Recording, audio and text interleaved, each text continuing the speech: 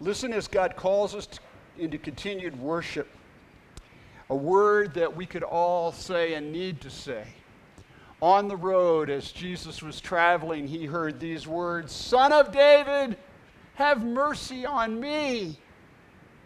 Jesus stood still, and he ordered the man to be brought to him. And when he came near, he asked the man, "What do you want me to do for you?" He said, "Lord, let me see again. Let me see again." Jesus said to him, "Receive your sight. Your faith has saved you." Immediately, he regained his sight and followed Jesus, glorifying God, and all the people, when they saw it, praised God. May our eyes be opened. May we realize that God has saved us. May we give God the glory and the praise as we stand to sing those praises today. Let those who are able stand, but come, let us worship together the living God who gives us our sight. Friends, hear what God has done for us, for every one of us, reaching in surgically to the heart of our lives. The writer to Hebrews says, "Indeed, the Word of God is living and active, sharper than any two-edged sword, piercing until it divides soul from spirit, joints from marrow. It is able to judge the thoughts and intentions of the heart, and before him no creature is hidden, but all are naked and laid bare to the eyes of the one to whom we must render an account." But here's the good news. Since then we have a great high priest who has passed through the heavens, Jesus, the Son of God, let us hold fast to our confession. Let's not try to hide our need for God's grace. Rather, we do not have a high priest who's unable to sympathize with our weaknesses, but we have one who in every respect has been tested as we are, yet without sin. Let us, therefore, approach boldly the throne of grace so that we may receive mercy and find grace in our time of need. My friends, this is that time of need.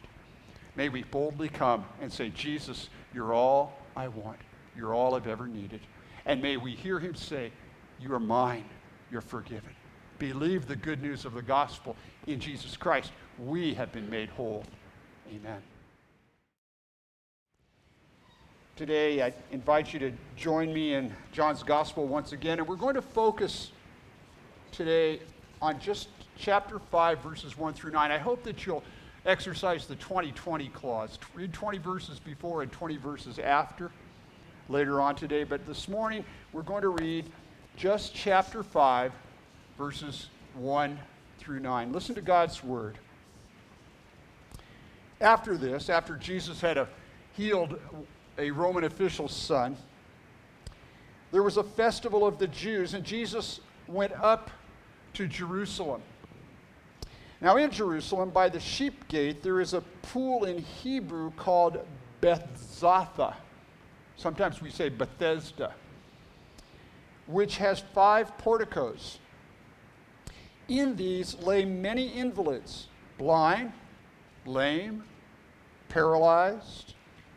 One man was there who had been ill for 38 years. When Jesus saw him lying there and knew that he had been there a long time, he said to him, "Do you want to be made well?"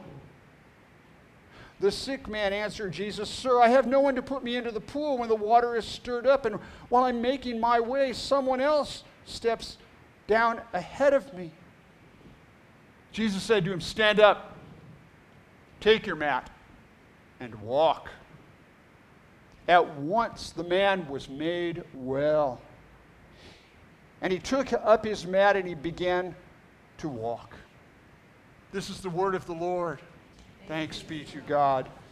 May God take this word and enable us to be healed and to walk because we've heard it. Let's pray. Father, let your good news come now. Let it come and find us not only in word but in power, in your Holy Spirit, and with the full assurance that the words of my mouth and the meditations of all our hearts would be truly acceptable in your sight, O Lord, for you are our rock, and you are our Redeemer. All these things we pray in the strong name of Jesus Christ our Lord.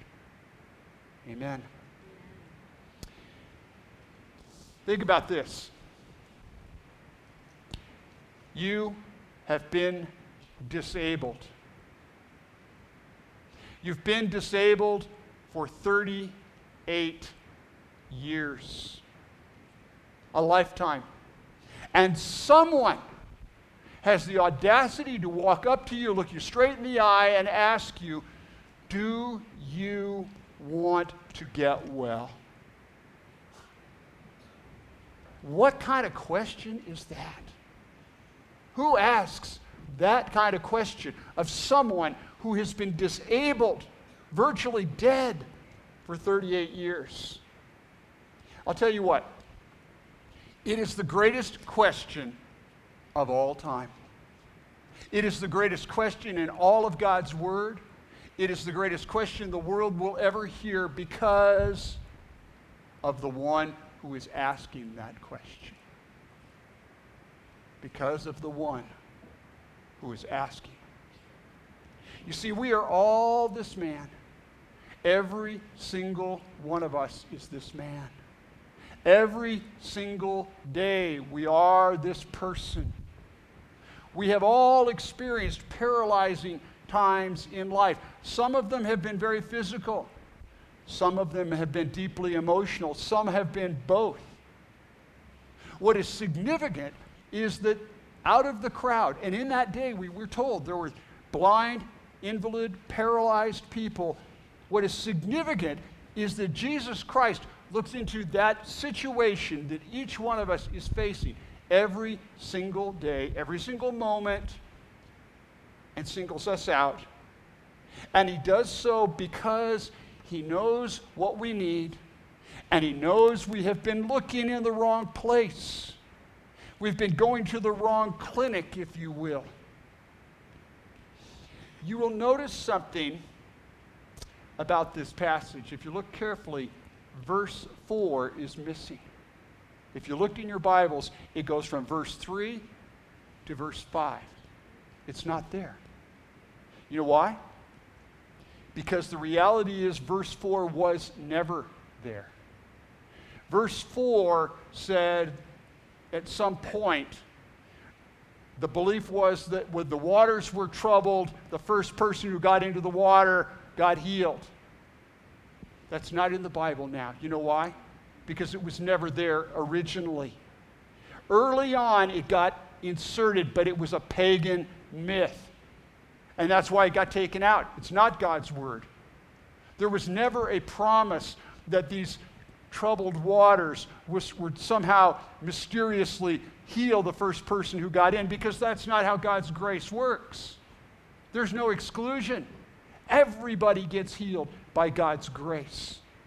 Those waters were troubled, we know systematically now, scientifically, because the spring would bubble up. There would be a surge in the water from time to time. That was the only reason there was a troubling of the waters. There was never a belief that God arbitrarily moved these waters for one person to be healed. So what Jesus asked of this one man, he asks of us all, do all of you who are lying by this pool, regardless of what's going on in your life and no matter how long you have been here, do you want to be healed? Because God is saying, I am willing and able to heal you all, and to heal all that is wrong, all that is missing, all that is a disorder within you. We live in a world, my friends, that needs to hear this question from Jesus, because collectively our world has been looking in the wrong place since the dawn of time. We've been looking in the wrong place for that which will make us whole. Let me tell you, let me be real candid. Why do you think there was so much noise for the last several months about all kinds of political stuff? Huh? Anybody get a phone call? Yeah. People were arguing about what was going to make us well. Hey, has anybody noticed how much better off we are this week? Doesn't matter who won.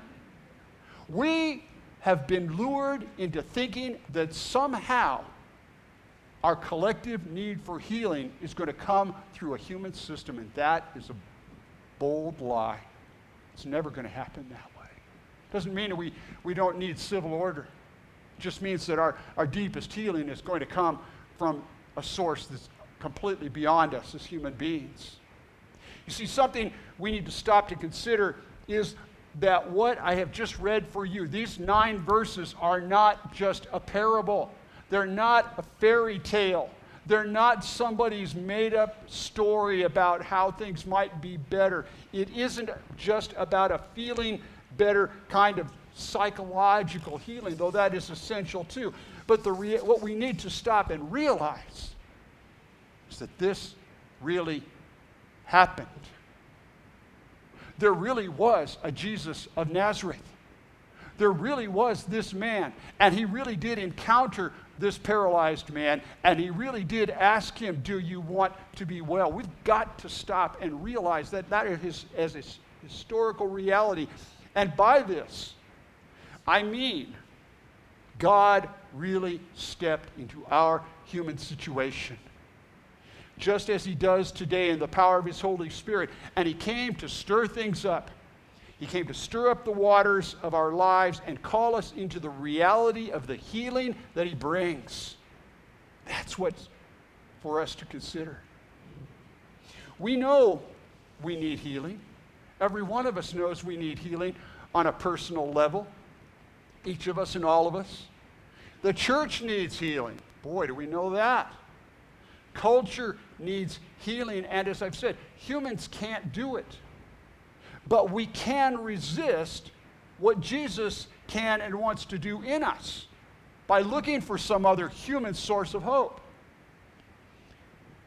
That day in Jerusalem, Jesus called that man to be healed, to receive healing. He told him to get up. Not because the man was going to pull himself up by his own bootstraps or psych himself into, oh, I guess I'm okay. It wasn't mind over matter. He told him to get up because that's what Jesus could do. You don't need to be here anymore. I'm here now. And like that man, we can say why we can't. We can say, well, but I can't. See, I've been here 38 years, and other people get a better chance than I do, and we could do that, don't we? We could look resentfully at Jesus. But that day, like today, Jesus came with compassion. He said, I know it sounds like a dumb question. I know it sounds like a mean question. Do you want to get well? He said, I know it seems like no one cares. I know you've been here 38 years and it seems like everybody else gets a better deal. But today, I want you to be able to do more than walk. I want you to be brought back to life. I want to change how you see yourself because I can change how you see yourself. And when you see that, you will be well. And Jesus did. And the man did. Because Jesus cared that much. I want you to think about something with me for just a moment, and I know we don't have a lot of time today. But I want you to hear something that I think we could very easily overlook, and it just came on my phone this morning. You can subscribe to this, it's free. We need to realize that those 38 years were God's plan. What? You mean, yeah. That God intended for those 38 years to be there. You see, God uses infinite numbers of vehicles, Chuck Swindoll writes. Infinite numbers of ways to grow us. He says, I do not know of any means that leads to instant spiritual growth. That man needed to be there for 38 years. Whoa. He says, I've never met anyone who became instantly mature. It's a painstaking process that God takes us through. And it includes such things as waiting, failing, losing, and being misunderstood. Each one calling for extra doses of perseverance. In our own spiritual growth, where are the marks on the wall of life? Where do we stand in light of last year or about the last decade? My friends, we need to be where we are, and that God will use exactly what's going on in our lives to take us where He alone knows we need to be. Now, I've been to this pool, both literally and spiritually. I've heard Dr. Rex read this scripture right there at this pool.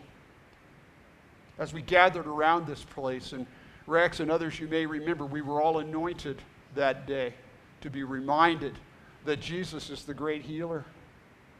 He really does heal. He still does reach in to our physical bodies and brings healing, and I don't want to dismiss that. I don't want to spiritualize this, because the reality is, in some cases, God will bring physical healing, but the far greater reality is that God will heal us such that no matter what He does with our bodies, our spirits will be whole, and when our spirits are whole, nothing can hold us back. Perhaps even more powerfully, I've seen people healed because they heard Jesus say, take your bed and walk. Take what's going on in your life right now and move on. Some of these were physical healings. I've seen people physically healed. But I think the ones that have stayed with me the most are the ones in which people were healed of things no physician or even counselor could quite touch, though both play a part in how God works. The kind of healing I'm describing is something we all need and can experience and need to experience today and tomorrow and forever. It is the healing that Jesus brings is the healing of memories and the healing of that which we cannot undo. It is the healing that makes us new people who have hope and life and live differently in such a way that reflects God's plan for us to belong to Him, such that we go, yeah, that happened once, but it is no more. This kind of healing is that which empowers us to trust God such that we are able to leave the past behind. Anybody here having a little bit of trouble with that one? Leaving the past behind? The healing Jesus brings takes away fear, doubt, anxiety, excuses, addictions, anger, pettiness, and all the things that keep us from being whole, the whole people Jesus came to make us. And guess what? They'll sneak back in. They will sneak back in, and Jesus says, be gone. And they will be gone. You see, when Jesus asks, do you want to be well? He looks deep inside us, deeper than we can, deeper perhaps than we want to look, deeper than we want Him to look. And He says, with surgical precision, here it is. This is what's been poisoning you. This is the source of your crippling. And then He takes it and He throws it as far away as the east is from the west. And He tells us this: you are well. You're well. What you once were, you are no longer. What you once did is no longer a part of your story. What once kept you captive no longer exists. And then He calls us to come and live a new life, walking with Him and learning from Him and returning no longer to the old life, because the waters have been stirred and He has dipped us powerfully, really, into the baptism of belonging to His love that sustains and makes us new. Jesus' question, do you want to get well? It's the heart of the gospel because in it, Jesus speaks to our very personal and corporate disability, and he says, you can. You can. I will make you well. Will you let me? And therein is our invitation to hope. Will we let Jesus, not the world, not our Visa card, not some magic solution, but will we let Jesus be the one who makes us whole and new? Peter and James and John and Paul and Barnabas and you and I are in the same boat. Only as we realize that as we surrender to the fact that we need to be healed, will we be open to that which needs to take place in us. Now this man like us could have said, well, of course I want my body to work, you idiot. But the reality is that he needed much more than for his body to work. And so do we. We could say, well, yes, I want my current situation to be changed. Whatever it is, whatever I'm hurting or worrying or angry about or sad about. But have you noticed, anytime any of those kinds of situations gets changed, we go to find something else to trouble and cripple us? Like people whose credit cards get paid off. We just go and find more debt.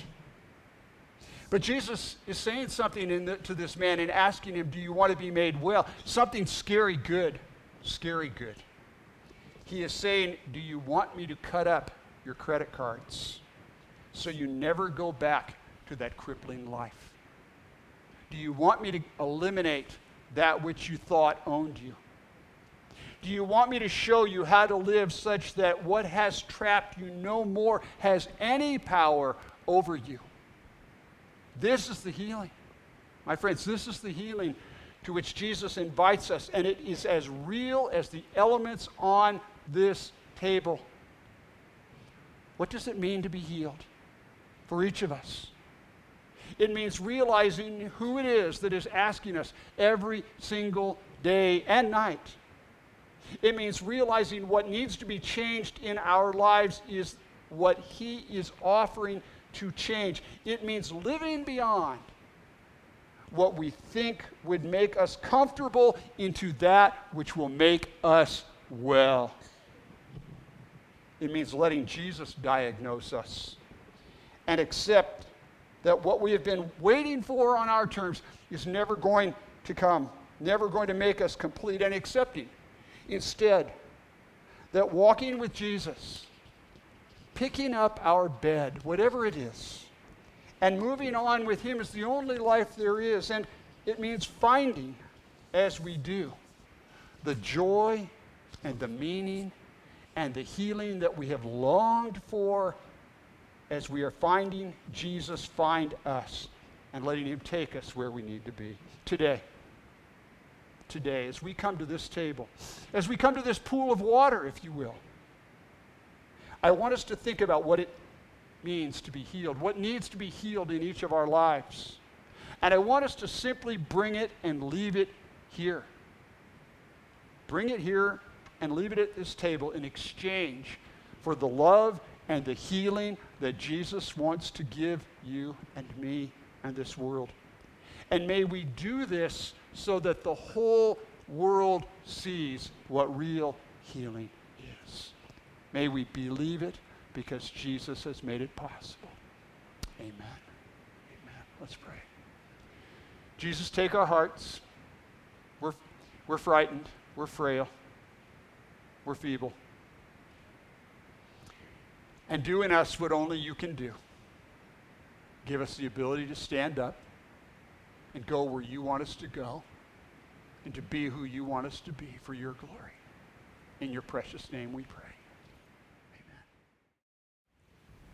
Lord Jesus, you've met us at this table, this pool of healing.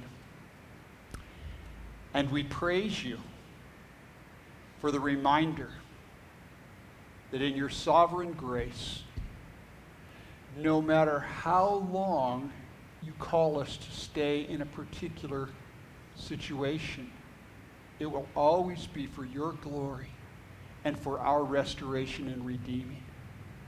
For we praise you that eternity awaits us, and the fullness of your healing will be known there.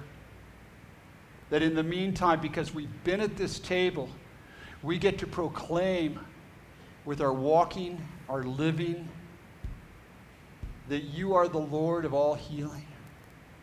And may people see that in us because we've been here with you today and tomorrow and forever. In your precious name we pray. Amen. Stand and receive God's benediction. Now, remember wherever that pool may be, no matter however long it may seem we are there, we go nowhere by accident. Where we go, God is sending us. Where we are, our Lord has put us there and has us there for his purpose. Because Jesus Christ indwells us, he has something he wants to do through us where we are, even in a time that feels like the last place we want to be. May we go forward from this place rejoicing that because Jesus Christ's hand is upon us, we go in the grace of our Lord Jesus Christ, the love of God the Father, the communion and the fellowship and the equipping power of God's Holy Spirit every single step of the way. Amen.